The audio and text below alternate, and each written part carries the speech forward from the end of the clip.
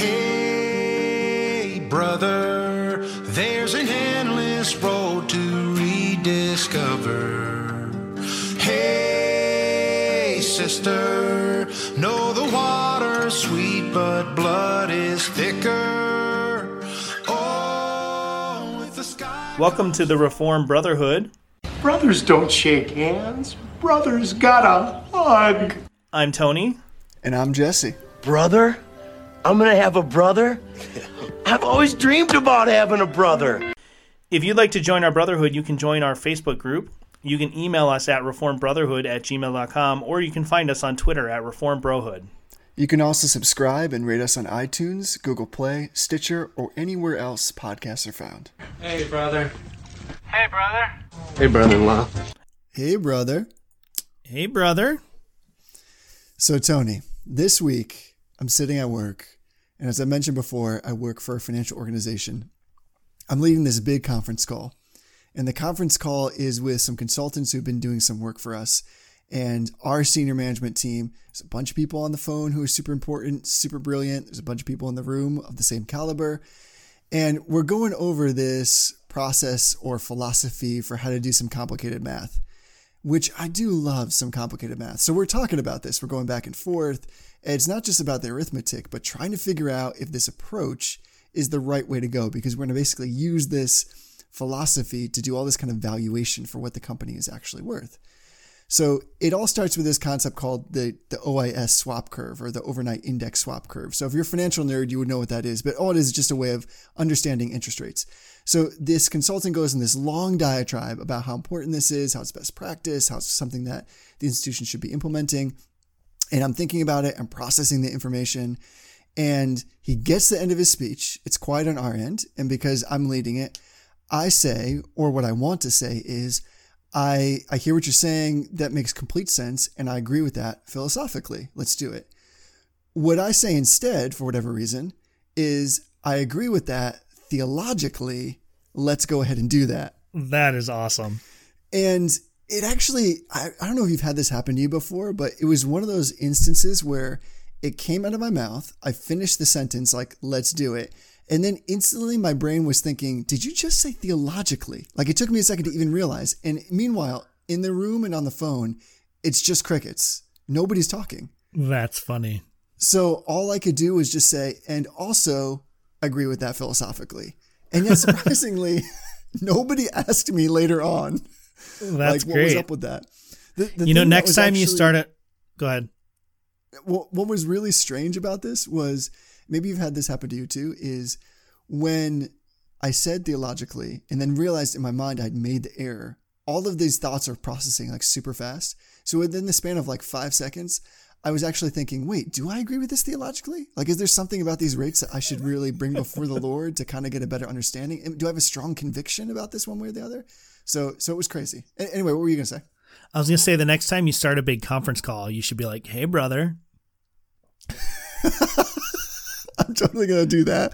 Hey, brother. What would be great is if they listened to the podcast and they were just like, hey, brother. That would be really funny. I would love that. I've had this problem before, though, with my brain processing in different ways. Like, so clearly I've been doing a lot of, I guess, theological thinking to some extent, and it's just totally spilled over in a natural way into my work in finance, both of which I love. But I have this problem, or tend to have this problem, when I give blood. Have you ever given blood before? I have not, no. So when you give blood, they ask you all these kind of qualifying questions to basically vet you before they actually take the blood. And some of them have really strange and specific details. So rather than just saying, for instance, have you ever been to Africa or to Asia? They'll say something like, have you ever been to Africa before 1980 or lived with somebody who is from Africa between 1995 and 2006? And so for most people, the answer to that question is like an unequivocal no. And that's true for me. But what happens instead is I get caught up on the details. So I pause at like 2 seconds to think like, man, I wonder what happened before 1980. That's the cutoff. And so the person generally starts looking at you. So you'll finally say like, yes. I mean, no. And they look at you with like great suspicion because they're like, it took you way too long to answer what should have been a simple question. Have you ever had that happen? I have actually. So I've never given blood, but when I was in college, I have to phrase this carefully. I donated plasma and was given money in return for my time. You can't say that you sold plasma, but I sold blood plasma. And one of the questions they ask you is, have you ever been incarcerated, or have you been incarcerated in the last 72 hours? And it's funny because you could go twice a week and you had to have one day in the middle. So if you answer yes to that question and you were there 2 days earlier, well, what's going to happen? And I used to always, and it's funny because you can't make jokes. Like, you can't joke because they record everything. And if you make a joke at the wrong time, they're going to like send you out of there, or you could like not be able to do it again. So it's funny because they're so specific, and it's like, have you ever known a person who's been incarcerated for more than 72 hours, but less than 65 hours, and just weird, ultra specific questions.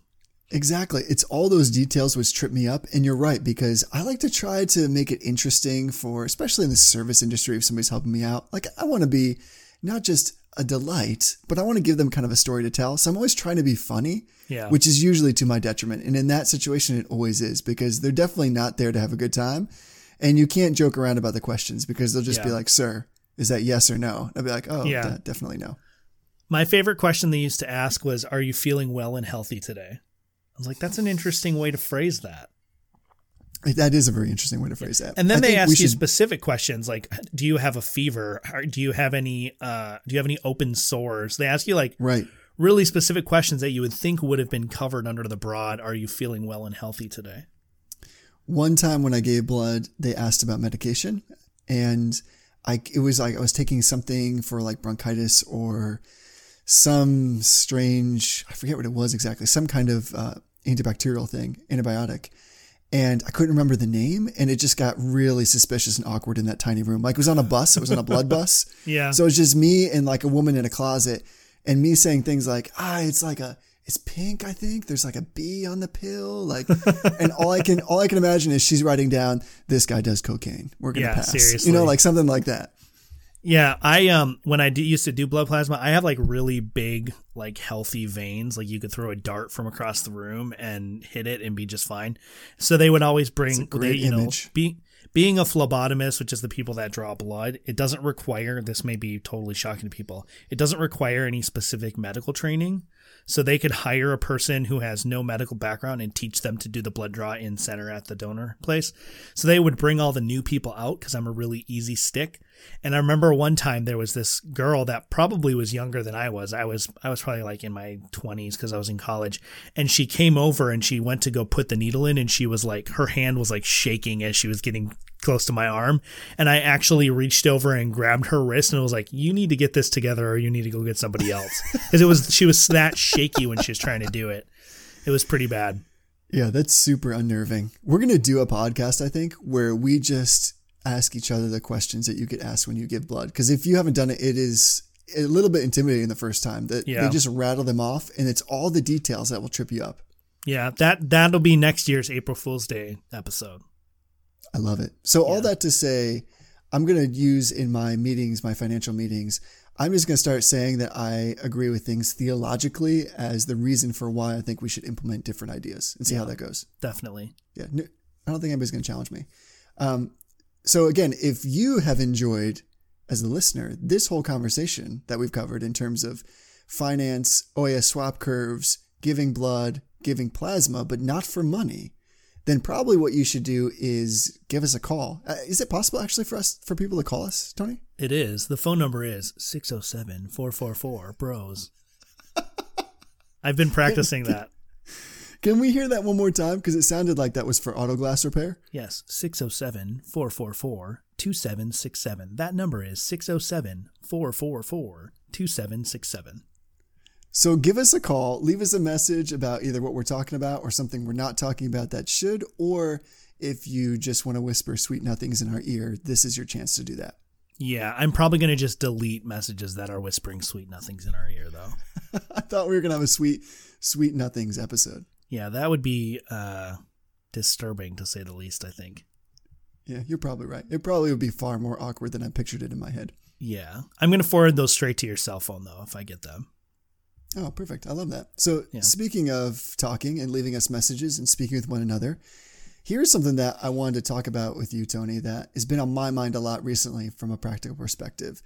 And it's trying to understand how we can best prepare for corporate worship on the Lord's Day. And that kind of opens up a broad spectrum of topics, which we'll come back to at various points, I think, on this cast. But I wanted to spend some time specifically focused on how do we prepare for being in God's house and the worship service that normally is kind of a part of most of our Christian routines. Does that make sense? It does. It absolutely does. And I think it's a great topic because I think so often we just kind of stumble into Sunday morning, right? Saturday is what Saturday is, and it's usually a pretty crazy, hectic day. And then all of a sudden we wake up on Sunday morning and it's like, oh yeah, I have church today. I forgot about that. Right. Exactly. And so this is separate and distinct from like conversations about Sabbath, which I think we're going to come back to at another time, right? Yeah. We'll definitely come back to the Sabbath conversation. The guys over at the Reformed Pubcast have had a lot of conversations on Sabbath, and they've been really good conversations. So you should check those out. I'll try to look up a couple choice episodes and put the links in the show notes. But we want to keep that as a separate discussion from this because this, if I understand it, is more along the lines of what do we do on Saturday or Friday or even starting on Monday. Gasp. Right on. What do we do to start preparing for worship when we get, when we're coming into Sunday morning? Spoiler alert, you must prepare all week long. Yes, your life is a life of preparation. That's really good. That's like a bumper sticker waiting to happen. It is. Yeah, I'm going to get that tattooed on my forehead backwards. So when I see it in the mirror, it's always there. I can't think of anything that would go wrong with that. So what we've already kind of done implicitly is to make the assumption that corporate worship is something that is separate and distinct. We're talking about a specific event, a specific period of time. So I thought it'd be best to kind of get some context first. And what I want to ask you was, what does, especially like the New Testament, what is the mandate for corporate worship, whether by prescription or description? What should corporate worship look like? Or what are like the essential elements of corporate worship to kind of frame how we can prepare for that thing?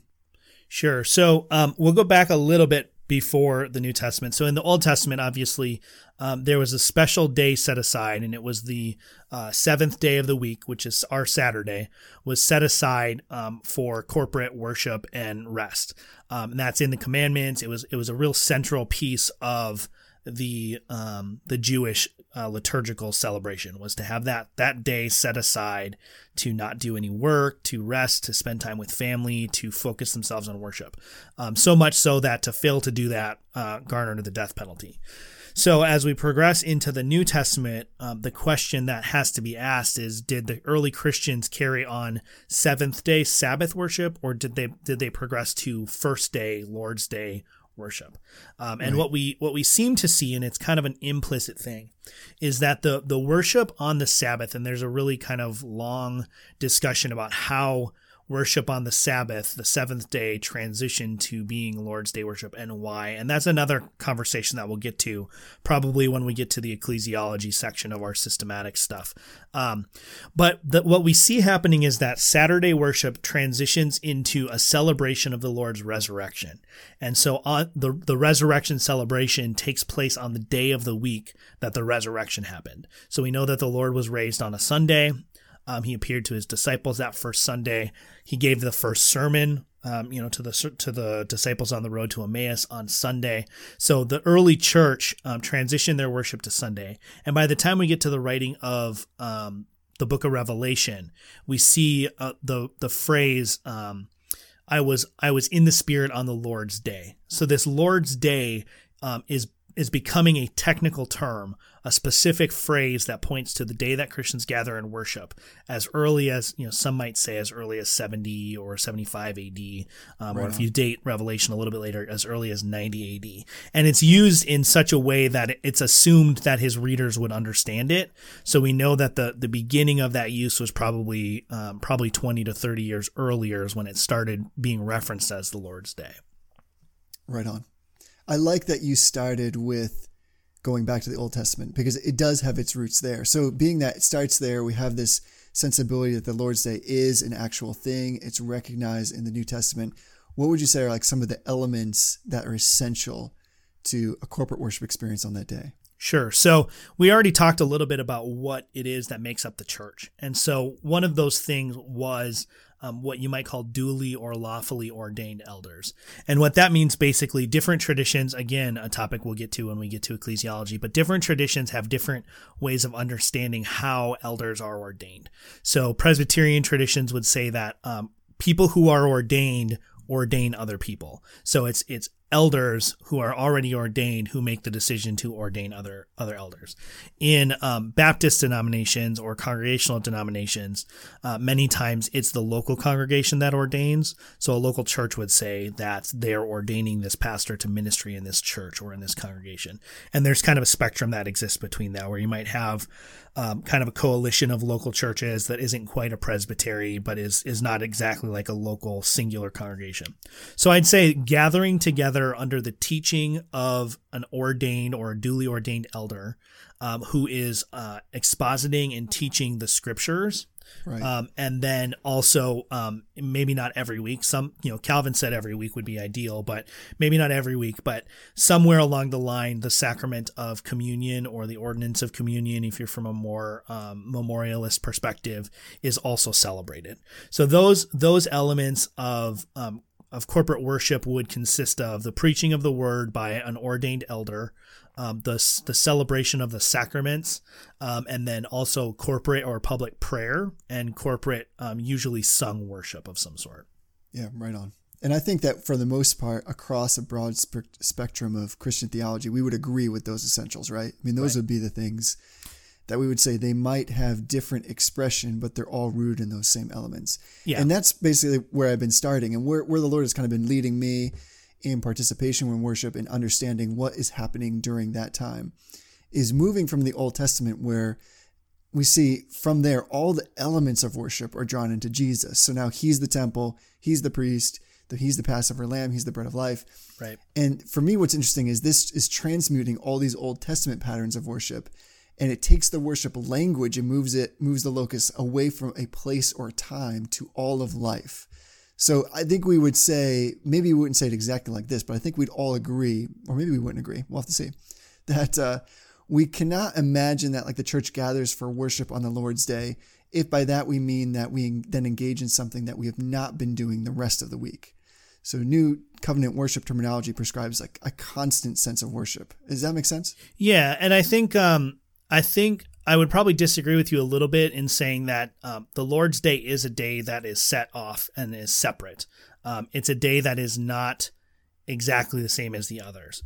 And we can get into it in a little while about why I think that is. But I think you're right, though, is that what's happening on the Lord's Day should not be isolated from what's happening the rest of the week. Exactly. It's not as though we're Christians on Sunday and every other day of the week is kind of ours to do secular things. Exactly. Yeah. So I'm still a firm believer by the conviction of the full counsel of God that the Lord's Day is separate and distinct. Right. What I'm wrestling through is like this nuance of this idea that under the terms of the New Covenant, worship is going on all the time. So, and that includes when the people of God together. But here's the piece where I thought we might actually have some interesting kind of different nuances in our interpretation. I'm kind of growing to appreciate that while the worship happens all the time, mutual edification is not going all the time. And that's what takes place when Christians gather together. So it's distinctive of corporate worship. So while as worship is happening in an ongoing sense, there is something special about gathering together for worship, but part of that speciality, if you will, is the edification process. I mean, how do you feel about that? Yeah, I mean, I think obviously Christians should be building each other up all the time in every possible circumstance. But I think there is a unique, special way that Christians do that on the Lord's Day. We gather, and I think we're united to each other in a special way when we gather for corporate worship that we are not necessarily united other times. There's a singularity of purpose and a singularity of intention that is present when we're gathered that isn't usually that way, right? So when I come on Sunday morning, I know what we're going to be doing. I know when we're going to be doing it roughly. And I know that everybody's going to be doing it at the same time. We're going to stand up at the same time. We're going to bow our heads and pray at the same time. We're going to sing songs at the same time. We're going to sit and listen to the sermon and be moved, be touched by the Holy Spirit in the sermon at the same time. But then after that, we go back to our homes and I may go have lunch first breakfast, but someone else may walk the dog, and then I walk the dog after lunch, and they come home and do their lunch. So our lives take different shape and structure for the rest of the week, but on Sunday morning, in a very specific way, in a special way, our lives all take the same shape and the same pattern. Yeah, that's a good way of saying it. I like that, because what I'm not necessarily saying is, of course, is that there can't be a type of edification by some definition when Christians get together and play basketball or board games. Like, certainly there's a fellowship, and fellowship, I guess, is uniquely Christian by definition, but edification, like this building up, this insightfulness that comes, like that is something very specific and should define the corporate worship experience. And worship is also part of that. Of course, worshiping God, setting aside the day, the Lord's Day, to do that. But it almost seems like the New Testament, the New Covenant, is drawing like a more clear distinction because it's changing, like I said, like the locus of the language. I mean, would you agree with that? Yeah, and I think one of the main parts of that is that our worship is still kind of typological in a way. So yes. we talk about types and antitypes, and a type is something that points forward to or refers to something else. So the Passover lamb in Exodus is a type of Christ, and Christ is the fulfillment. And we could say the same thing about the Sabbath is a type of Christ, and Christ fulfills the Sabbath. And so I think in a lot of ways, our New Testament worship is still only pointing towards what worship will be like in the new heaven and the new earth. And so for me, that actually, maybe we will get into a little bit, that explains why we shift our worship from Saturday to Sunday, right? Is in the old covenant, before Christ had come, the shadows of the New Testament, of the Sabbath, were pointing towards Christ's coming and his fulfillment of the law and his obtaining the permanent Sabbath rest for us. So it was pointing towards that in an anticipatory fashion. So it was the seventh day of the week, pointing towards God's rest, but also sort of knowing that the first day of the week would be the resurrection. That happening on the seventh day sort of builds in that anticipation. Well, now that the fullness of Christ has come, we now celebrate the fullness on the day that it happened. But it's still a type, it's still a typological worship, because it's not the fullness of the eschatological worship. Does that make sense? Yes, you just stole the word, because I was going to say this does have like eschatological consequences, right? That there is something about that we're able to glean very clearly from something seemingly as simple as the day on the week in which we choose to hold a corporate worship service. Yeah, absolutely. So it's tremendously important. Yeah, so I think what's instructive for me is when I was trying, and as I continue to try to figure out what does it mean to prepare well and to prepare rightly, I was trying to first discern, well, what am I preparing for? Yeah. What are like the key functions of this time together? And it's both worship, but in another sense, it's also, or in a magnified sense almost, it's this sense of mutual edification with each other. I like what you said about kind of having the same shape of life for a small period of time. Yeah. And we are, by distinction, saying what happens on the Lord's Day morning or evening is a time that is sacrosanct in some way. It is completely different. It is purposefully separate.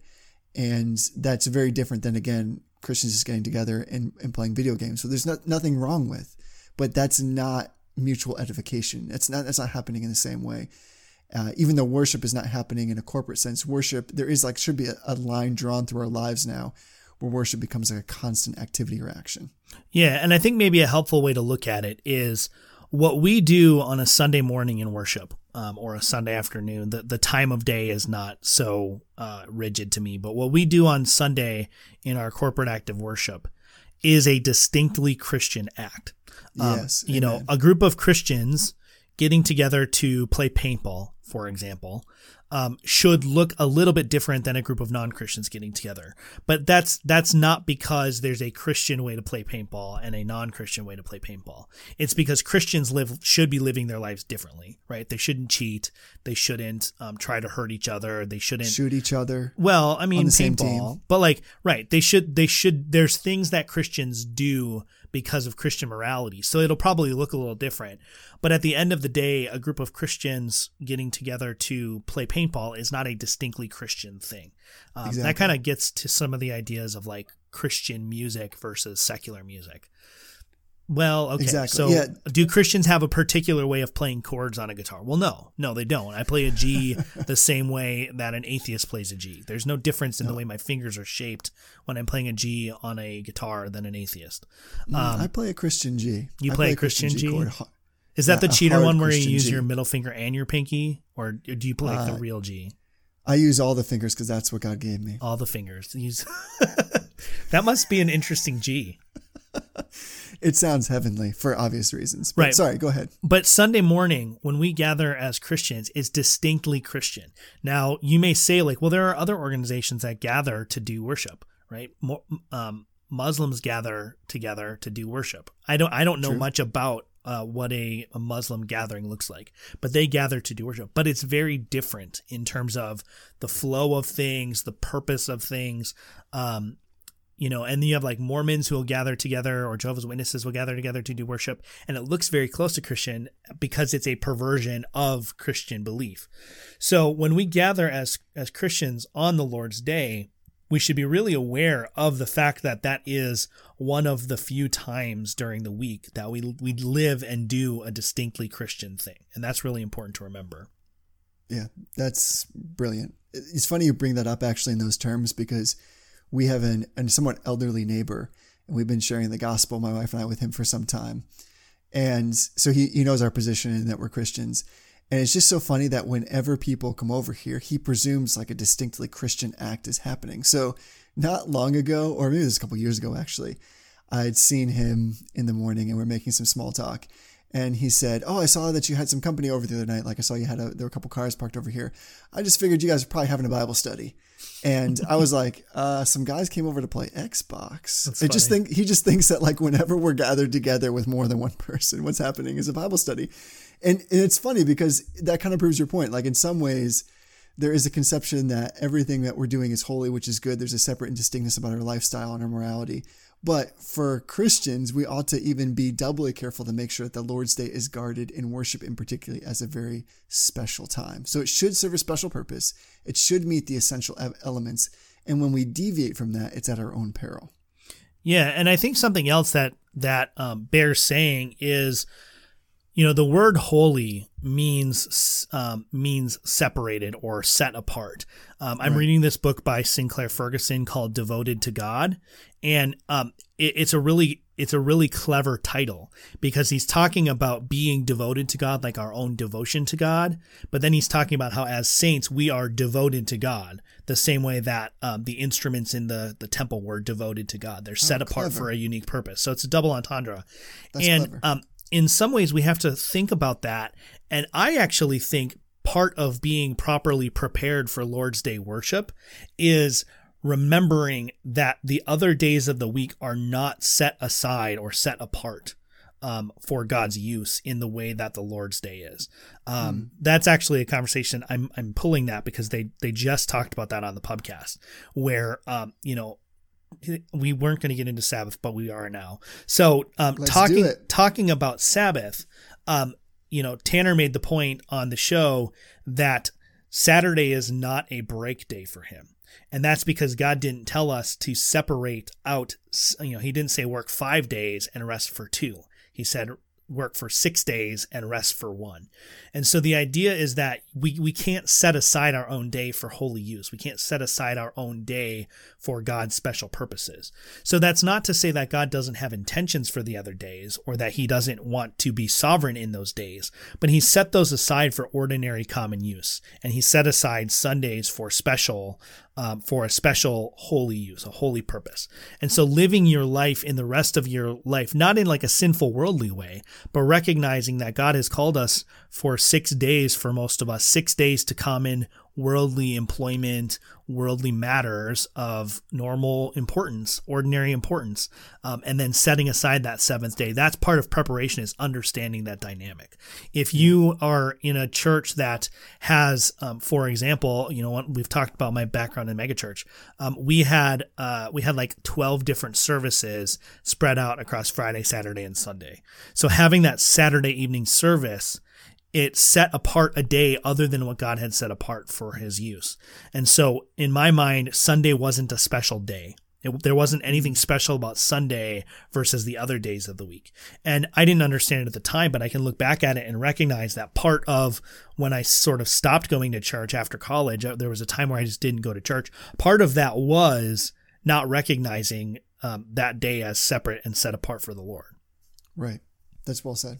I like that. So given that it sounds like we clearly have strong convictions that the Lord's Day is not just important, but it's paramount, and that there are specific elements and attitudes which we should have toward it, I want to kind of pivot toward, again, how we can prepare for that, because I've really been wrestling through what is the proper way. And even in saying that, I think we all have this sense through conviction or conscience or whatnot that there is, if it's important, something that we should be doing before we get to that day that makes us ready to participate in it.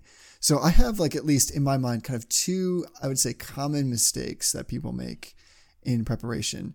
And I want to throw them out there and kind of get your perspective on them. So, I mean, this is to say that obviously, like, some events require no preparation and they're not impacted by lack of preparation. So, like, if you and your wife go out to dinner and then you decide, like, to go see a movie, like, right afterwards, for the most part, I mean, you can go see the movie, and because even though you weren't prepared to go see it, it's probably going to be okay for the most part. You know what I mean? Right. Yeah, absolutely. And sometimes I get worried even in my own life that I don't even think to prepare for corporate worship on the Lord's Day because it has become just another routine that I've developed. And so I think that there's no need to do it. But I've also, in contrast, grown increasingly convicted that what I receive on the Lord's Day, if you'll stick with me on this, or how much benefit we derive from our time is commensurate with the preparation that we put in. I know that sounds a little bit weird, but hear me out. So here are the two mistakes I think people make, and I want to take each one and then kind of get your feedback. The first, I would say, is that if you prepare for your Sunday morning or Sunday day worship as a spectator, it's going to cause problems. And in my mind, there's a big difference between preparing and anticipating. So you can anticipate something without preparing for it whatsoever. So if you were going to, like, a great sporting event, you could be excited in the coming days that's going to happen without having to actually do anything to make yourself ready for it. And you may not have to do anything. But preparing as, like, a spectator, in my mind, leads us to say things like, when we go into church, like, entertain me, move me, show me something amazing. Like, show me again that this God is great and that there's something here that should really command some kind of emotional response. So hopefully God will show up by His Spirit and I can have some kind of emotional, spiritual experience that will carry me through the week. I mean, what do you think about the spectator thing? Yeah, I think that's really good. And I mean, even if we kind of look at the sports analogy, there are people who go to the game as kind of casual observers, and then there are people who go to the game that participate as members of the fans, right? The people who go and actually, like, they engage the game from the stands. And I think that there is some fruitful parallels to be had in that, is that, you know, if I were to go to a baseball game, I'm not conversant with who the players are. I have a familiarity with the rules, but I don't know all the ins and outs of, you know, what the strategy is. So I'm just kind of watching. I'm watching the game. Maybe it's entertaining. Maybe it's not. I mean, it's baseball, so it's probably not entertaining because it's baseball. Really? We're going to go there? This is what we're going to disagree about on this podcast? Hey, you know, maybe it is. But I mean, it's okay. We'll say soccer because that's my sport. But like, soccer is a good, probably an even better example is if you don't understand how the game of soccer works and you're not engaged to understand the different kinds of plays that can be set up, then it looks like a bunch of people kicking a ball back and forth for 90 minutes and it doesn't make any sense. But if you go in there and you understand how soccer works and you understand the way that plays are set up and you're engaged in that and you're participating by studying the game a little bit beforehand and by talking with the people. Well, talking is not a great example, but like engaging with the people around you, cheering for your team when they do well, feeling frustrated when they don't do well. That's a whole different experience. And I think Sunday morning church is a similar kind of dynamic. Is I can go into that service and I can go in totally unprepared and I can just kind of, you know, well, yeah, maybe this will do something, maybe it won't. Or I can go in recognizing that the pastor has spent time preparing. And so I should also spend time preparing in prayer. If I know what the sermon passage is going to be ahead of time, I should spend some time reading that passage ahead of time so I understand the flow of the text. I should understand that the pastor has a strategy of some sort when he's preaching, that he's moving the sermon in a direction, and be trying to watch for and understand what that direction is. all of those kinds of things that you might do as a really engaged sports fan to really get the most out of the game. A lot of that also carries over as a person listening to a sermon to understand that as much as the pastor is active in preaching, you have to be active in listening. It's not enough just to have the sound waves hit your eardrums for you to be getting the word of God. You have to be engaging that and be actively, consciously seeking God in the text as it's being preached to you. Right. That's well said. And this is what we're focusing on. There is preparation that a spectator can do, but at the end, they're a pure consumer, more or less. Right. That they are saying, well, I hope that this is really good, like you said, or I hope the music is the kind that I really like today. I could really use an uplifting message, after the week I've had. And that's kind of consumer attitude. And I fall victim to that sometimes. I want to come and be fed and hang out and feel really awesome and upbeat when I leave. And that's not I think that is a mistake of preparation. And so the second one, and this one's dear to my heart because I have not only witnessed this hurdle, but I experience this now the older I get with the way that I participate in worship, is preparing for worship as workers. So some of us are tempted to prepare for the Lord's Day like we prepare for work. And for some, it really is work, and that's why we do that. So, I grew up in a pastor's family, and I'm happy to say that though still to this day, the Lord's Day is probably the busiest day of the week for my family generally, and my father specifically, that I never sensed that his attitude towards the Lord's Day was one of it being primarily of work. Like, I've spoken to lots of other pastors' kids who have felt at some point in their lives that they perceive God more as their father's boss than as their actual loving heavenly father. And that was largely due to how they perceived their parents dealt with the Lord's Day. And now, as an adult, where I have the great privilege of participating in playing musical worship and often in rotation leading musical worship, I can see that there is a hurdle that our mind, when we have something to do, specifically for the formal presentation of worship or participation in the service, that our mind gets filled with logistical details. And so it can become this place where preparing to meet with the church becomes an assessment of what we need to do rather than an excitement for how God might meet us. And I know you also are participating in musical worship in other ways, Tony. So have you come across this like in your life? Yeah, I mean, I don't do a lot of advanced preparation for the songs that we're doing. It's not like I'm spending hours of time, practicing or anything like that. But there is a level of mental preparation that goes into a Sunday morning. Yes. So, if we want to talk about some practical things, something that is as almost innocuous as going to bed early, making sure that you are going to give your body the amount of rest that you need in order not to be distracted or get 8 hours, people. Right. So, you wouldn't, if you had a huge presentation on Monday morning, or if you're a student and you have a huge test on Monday morning, if you're being wise, you're not going to stay up all night on Sunday night. And I never understood why we would give the Lord less than we would give our boss or our professor on Monday morning. And so when you are getting ready, for me, it's, even something as simple as I'm careful with my hands when I am doing things on Saturday. I'm careful not to injure my hands or to overuse them, because I know I'm a fair guitar player. I'm not great, but I have one of the things I struggle with guitar is my left hand is weak. Because the way that I type during the week, my hands get sore. And so I'm careful on Saturdays particularly to be cautious with what I'm doing with my hands. And when I take the garbage to the dump, I make sure to take my wedding ring off, not just because I don't want to lose my wedding ring, but because you increase injury risks to your hands when you have a ring on. And if I were to injure my hand, then that would be X numbers of weeks or permanently, depending on how bad the injury is, that my church no longer has access to a guitar player. So something as simple as getting enough sleep or being careful with your body the day before, I think can really go a long way into that preparation.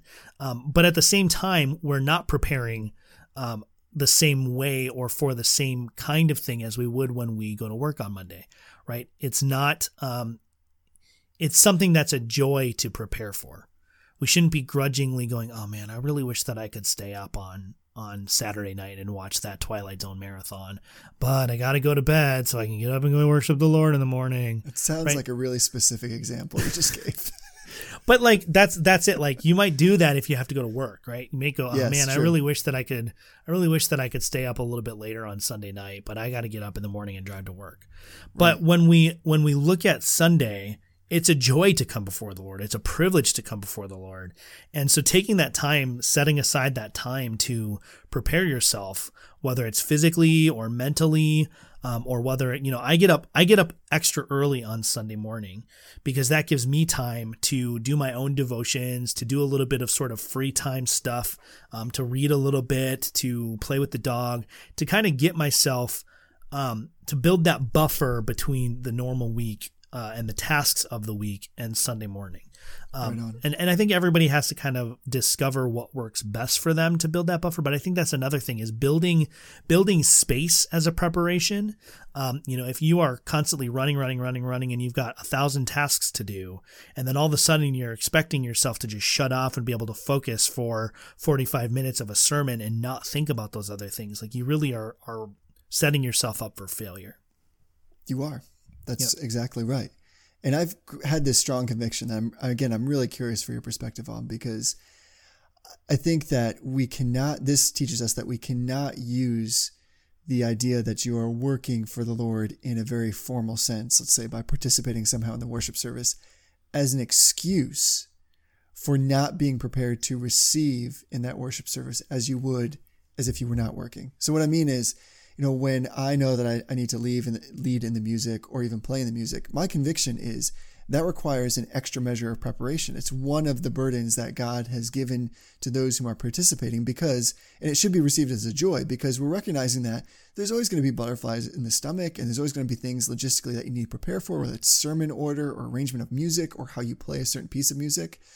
But for me, what that means is the conviction that it needs to be on point before Sunday. It needs to be properly prepared for so that you can move over that hurdle and get to the place where you can worship unreservedly on Sunday, even though you have things to do to participate.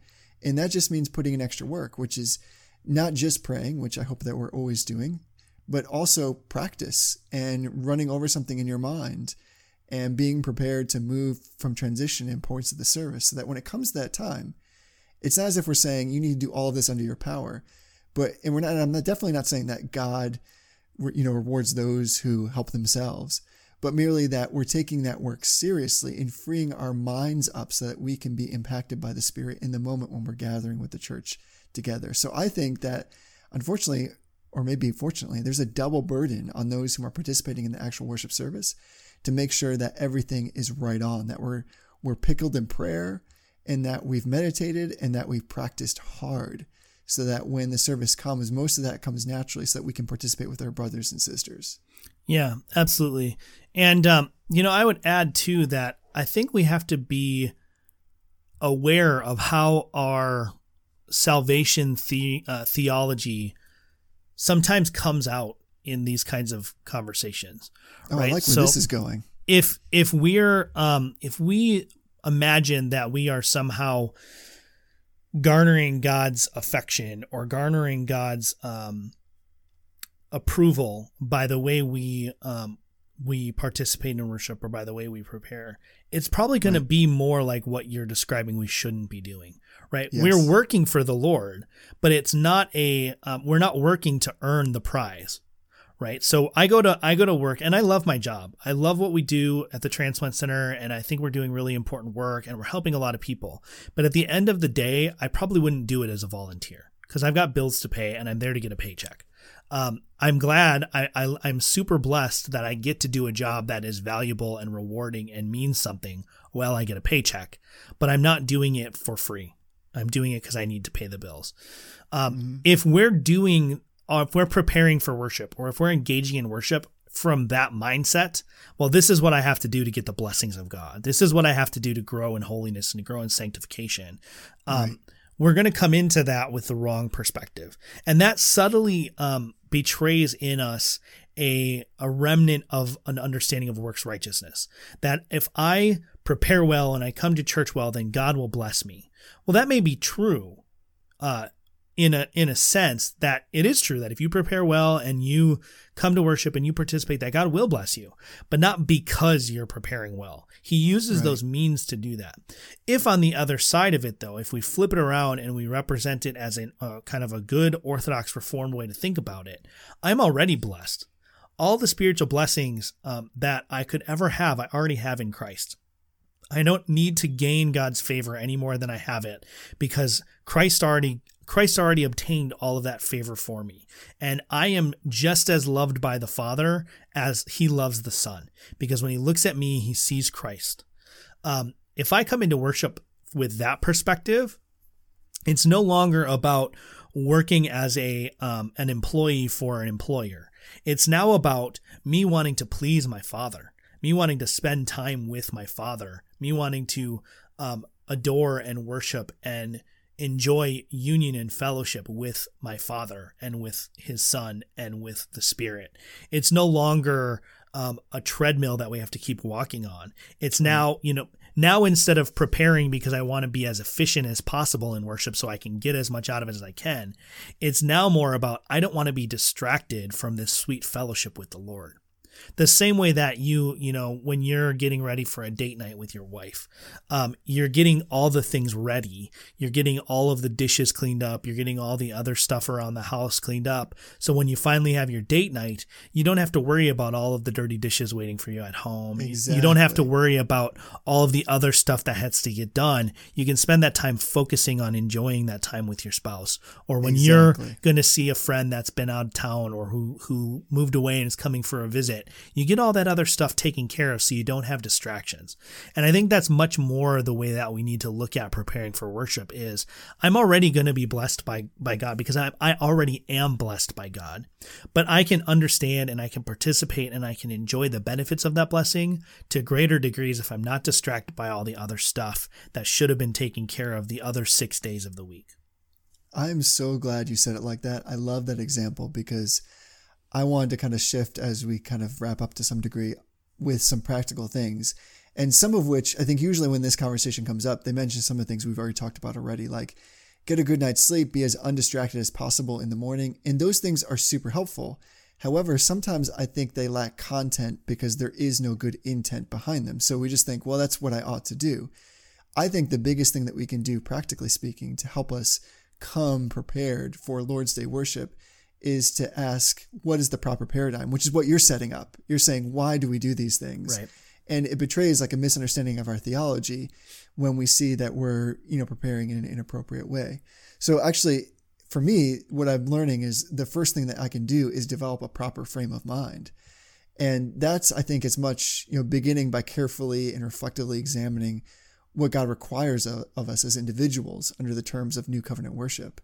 And that begins by asking not whether or not we enjoy quote unquote worship, but by asking, what is it that God expects of us? Right. Because the goal in the time of worship on Sunday morning is not that we would lose ourselves, but that we would find God. So we cannot, and I struggle with this a lot in trying to frame a worship experience, so to speak. And that is, we cannot manufacture excellent corporate worship until we stop trying to find or manufacture excellent corporate worship, right, and instead pursue God himself. And sometimes I worry that we're beginning to worship rather than worship God. So the first thing I would say is kind of what you've already just said really, really well is develop a proper frame of mind, a theological frame for what you are doing and why you are doing it on Sunday. Yeah, that's a good starting point. I think that's the only reasonable starting point. And I think once you've got that frame of mind and you've got that proper, not just like a mindset, it's not just about getting your head in the right spot, but it's about actually developing and understanding the theology of corporate worship. That is important. Because if you don't understand the theology of corporate worship, then you can't possibly think rightly about it. If you don't know what it is, then there's no way for you to properly prepare for it. And then once you know what it is and you've got that in your mind, then you can, as Romans says, you can be transformed by the renewing of your mind as you start to understand the reasoning why we should prepare and what it is we're preparing for. Exactly. And so I would add to that then, the next thing that we can do is actually set ourselves up to prepare to receive, to recognize that there is something special. The worship experience corporately on the Lord's Day is a means of grace. And so we need to be preparing by asking God to help us receive his revelation with gratefulness and humility. And I have an idea about this. It's definitely not my own, but something I want to run past you and kind of take a term and kind of flip it somewhat on its head. So we hear a lot about like expository preaching. So like, what would be like your definition real quick, Tony, of like what expository preaching is? Yeah, I mean, expository preaching is basically letting the text of the Bible be its own message. So you take a text, you explain what the text means in its original context, and then you take that meaning of the original text in its context and you apply it to the congregation in front of you. Man, that was beautiful. So I want to, with that definition, I want to draw on something that you said earlier and suggest that we should be preparing our minds throughout the week, and especially on Saturday as the day approaches, to have expository listening, that we're kind of listening in the same way, that we're not trying to focus on hobby horses, but that we're actually trying to let the scripture in the text read us.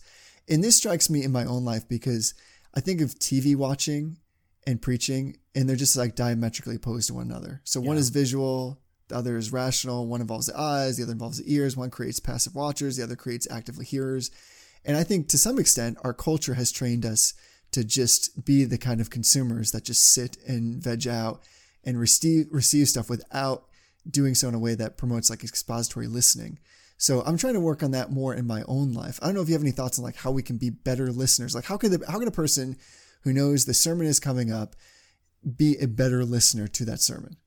Yeah, I mean, I think it's a little bit different for everybody, but for me, I take notes, and it's not so much for like the purpose of going back and rereading them, but taking notes for me forces me to pay attention to what's going on, because I'm not just copying what's being said, I'm actually processing what's being said and jotting down notes.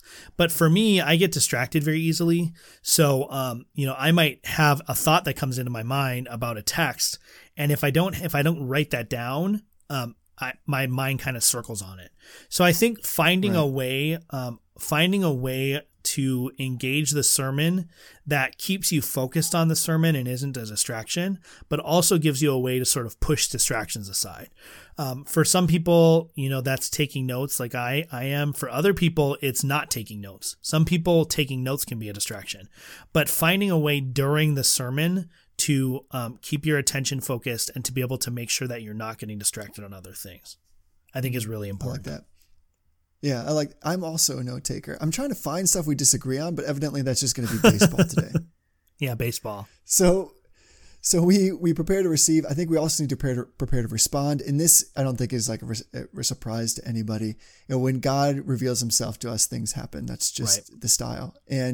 But where I think the difference is sometimes we sense that what's happening in the service is happening to us. So if, some churches are celebrating the Lord's table every Sunday, others are doing that once a month or with some other kind of frequency, and we feel like, oh, it's this Sunday and it's happening to me. Instead of taking a more active role in seeking out preparation to say, like, I'm going to volitionally respond to this, not just hang out and know that it's happening to me, but even in preparation, I know it's coming and I want to be fully engaged, fully ready, understanding the significance of that part of the service. And then I want to make sure that my will is in line there, that I'm actually somehow playing a part, if it's only being more mentally in tune with what's happening. Does that make sense?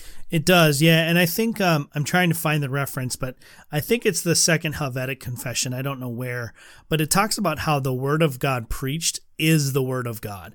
And that's not to say that the sermon itself is somehow inspired or anything like that. But what it is to say is that when you're sitting under the preaching of the word, and this is why it's important, earlier I brought up that a church should be constituted under duly ordained elders. And that's kind of a technical way to talk about it. But if you have illegitimate elders, whether that's illegitimate because they've kind of taken the office unto themselves, or because they're not properly qualified, or because they're not They're not, if you have a woman pastor, I think that that's not a duly ordained situation.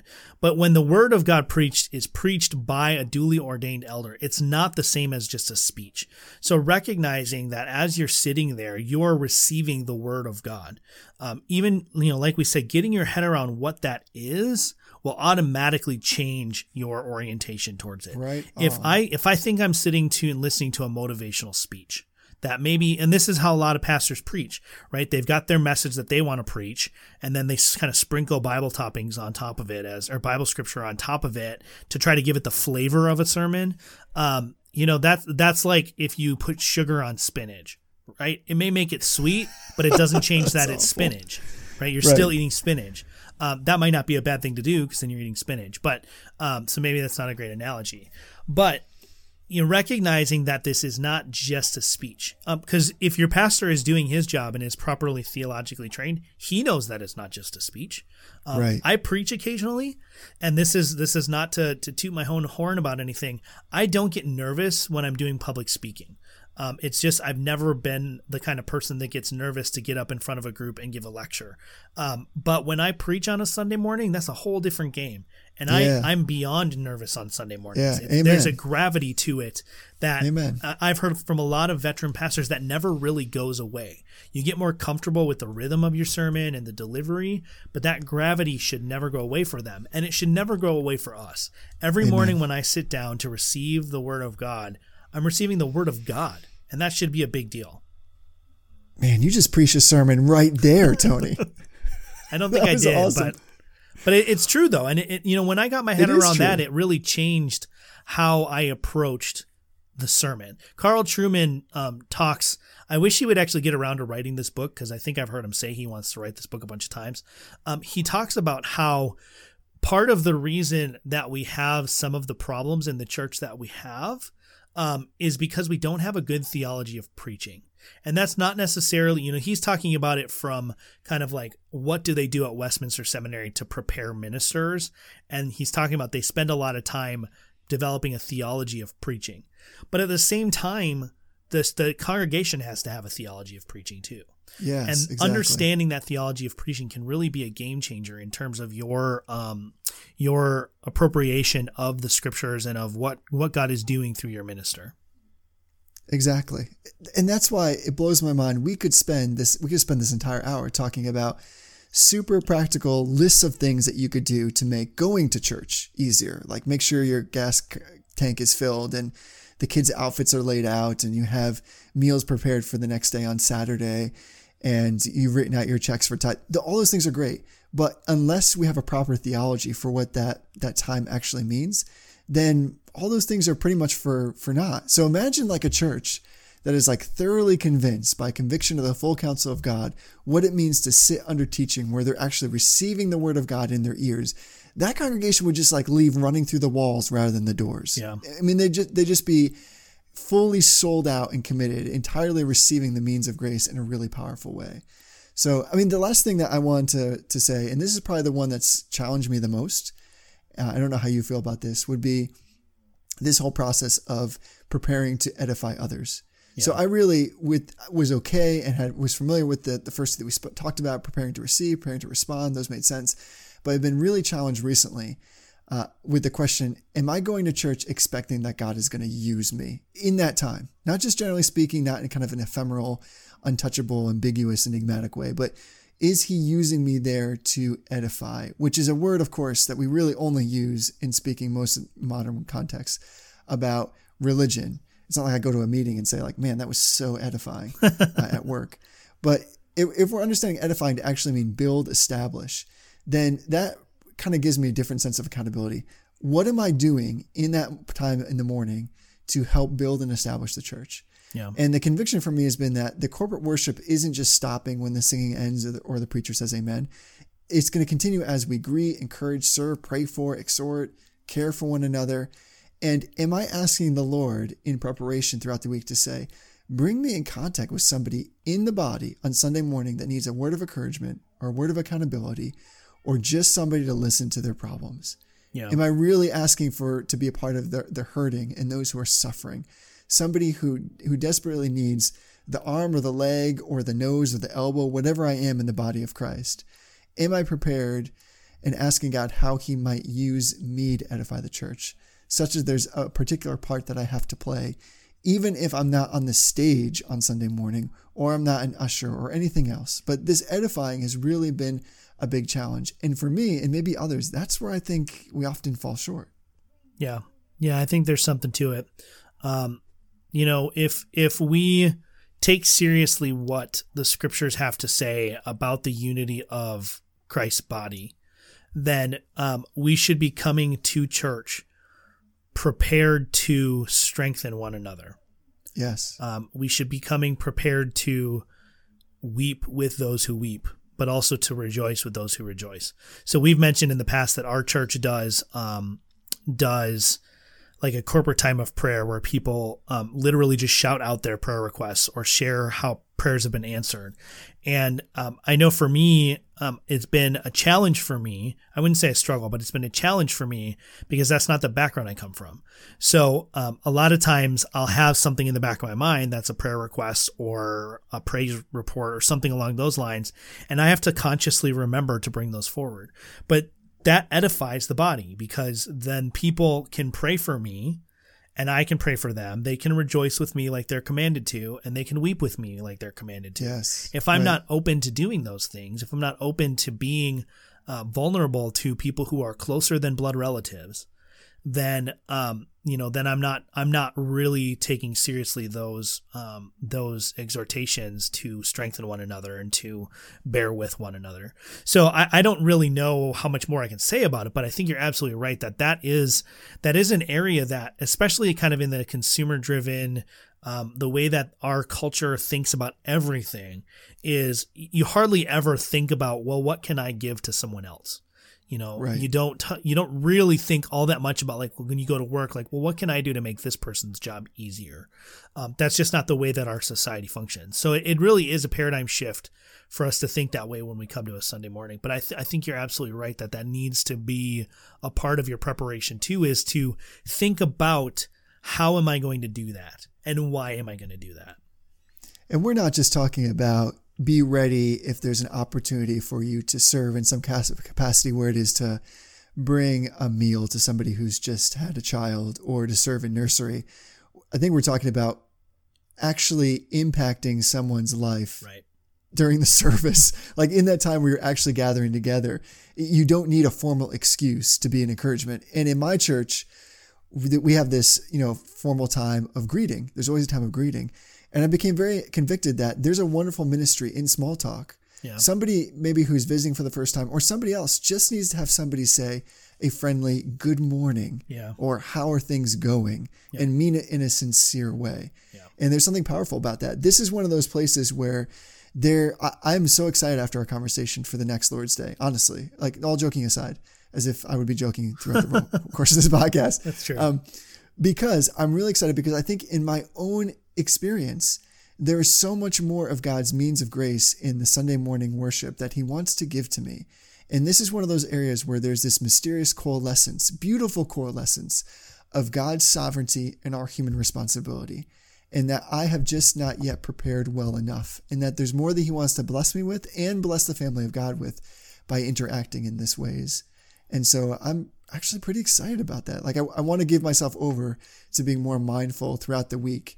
And I wish there was like something we could do, Tony, to like tell ourselves or people like, here's just like 10 things. And if you check them off, you're going to have like a fantastic Sunday morning where all your kids will be dressed when you wake up. And, like you won't spill your coffee on the way and you'll have a parking spot like right next to the door at church. But those things don't exist. I think this is more a changing of our mind, getting our minds theologically prepared in the right frame to engage in worship on the Lord's Day. At least that's what I'm learning. Yeah. Yeah. And, Romans 12:1 and 2 has been it's been one of those verses that I'm trying to memorize and be more faithful with Bible memorization as a whole. But when we read 12:2, it doesn't say be transformed by the completion of your checklist that you may know the will of God. It says be transformed by the renewing of your mind, that by discernment you may tell what is the will of God, what's good and perfect and acceptable. So you're absolutely right. Like we could give a long list of do this, don't do that, do this, don't do that. And at the end of the day, if I had 10 things on a list, maybe half of them would be universal enough that everybody would have some benefit from it. But if you really get your head around this and you really understand and you really focus on it, that checklist will find its way into existence for you. Right. And it'll come into existence in the right way. Instead of sitting down trying to think of all of the things you need to do to accomplish the goal, you sit down and you think about the goal first. And you put in front of you the prize that you're running for, and you're much more likely to run after that prize if you know why you're running for it. That's well said. Because even a really good orchestrated list of surface level things will fail you. Yeah. But it means if we focus on putting first things first, as you said, that means, though I have no experience with this, but I personally have many friends who have wonderful families full of armies of small children, that you could have a Sunday, if you process this properly and wrapped your mind around it theologically and been committed and convicted by it, that you could have a Sunday where everything goes wrong on the practical checklist, and yet you still walk into God's courts and you haven't trampled in there. Yeah. That you're ready and you're prepared, even though on the surface all the logistical pieces fell apart, that your heart is still ready to be prepared for worship. And that's where I want to be. Yep, absolutely. Well, I think that probably should just about do it this week. Just a reminder, we would love it if you would give us a call. Phone number 607-444 BROS, which is 607-444-2767. We'd love to get your voicemails. We'd love to hear about your thoughts on what we said. Mom, if you want to leave us some encouraging voicemails, we would not object to that. We love you, Mom. And then also, if you could take a minute out of your day and go over to iTunes and give us a 5-star rating, leave us a little message about what you liked about the show. That really does help other people find the show and helps us to know that we're on the right track. So until next week, prepare for the Lord's Day and get stoked for what God's going to do in that service with the body of Christ. Right, Tony? Absolutely. We will see you next week. Peace.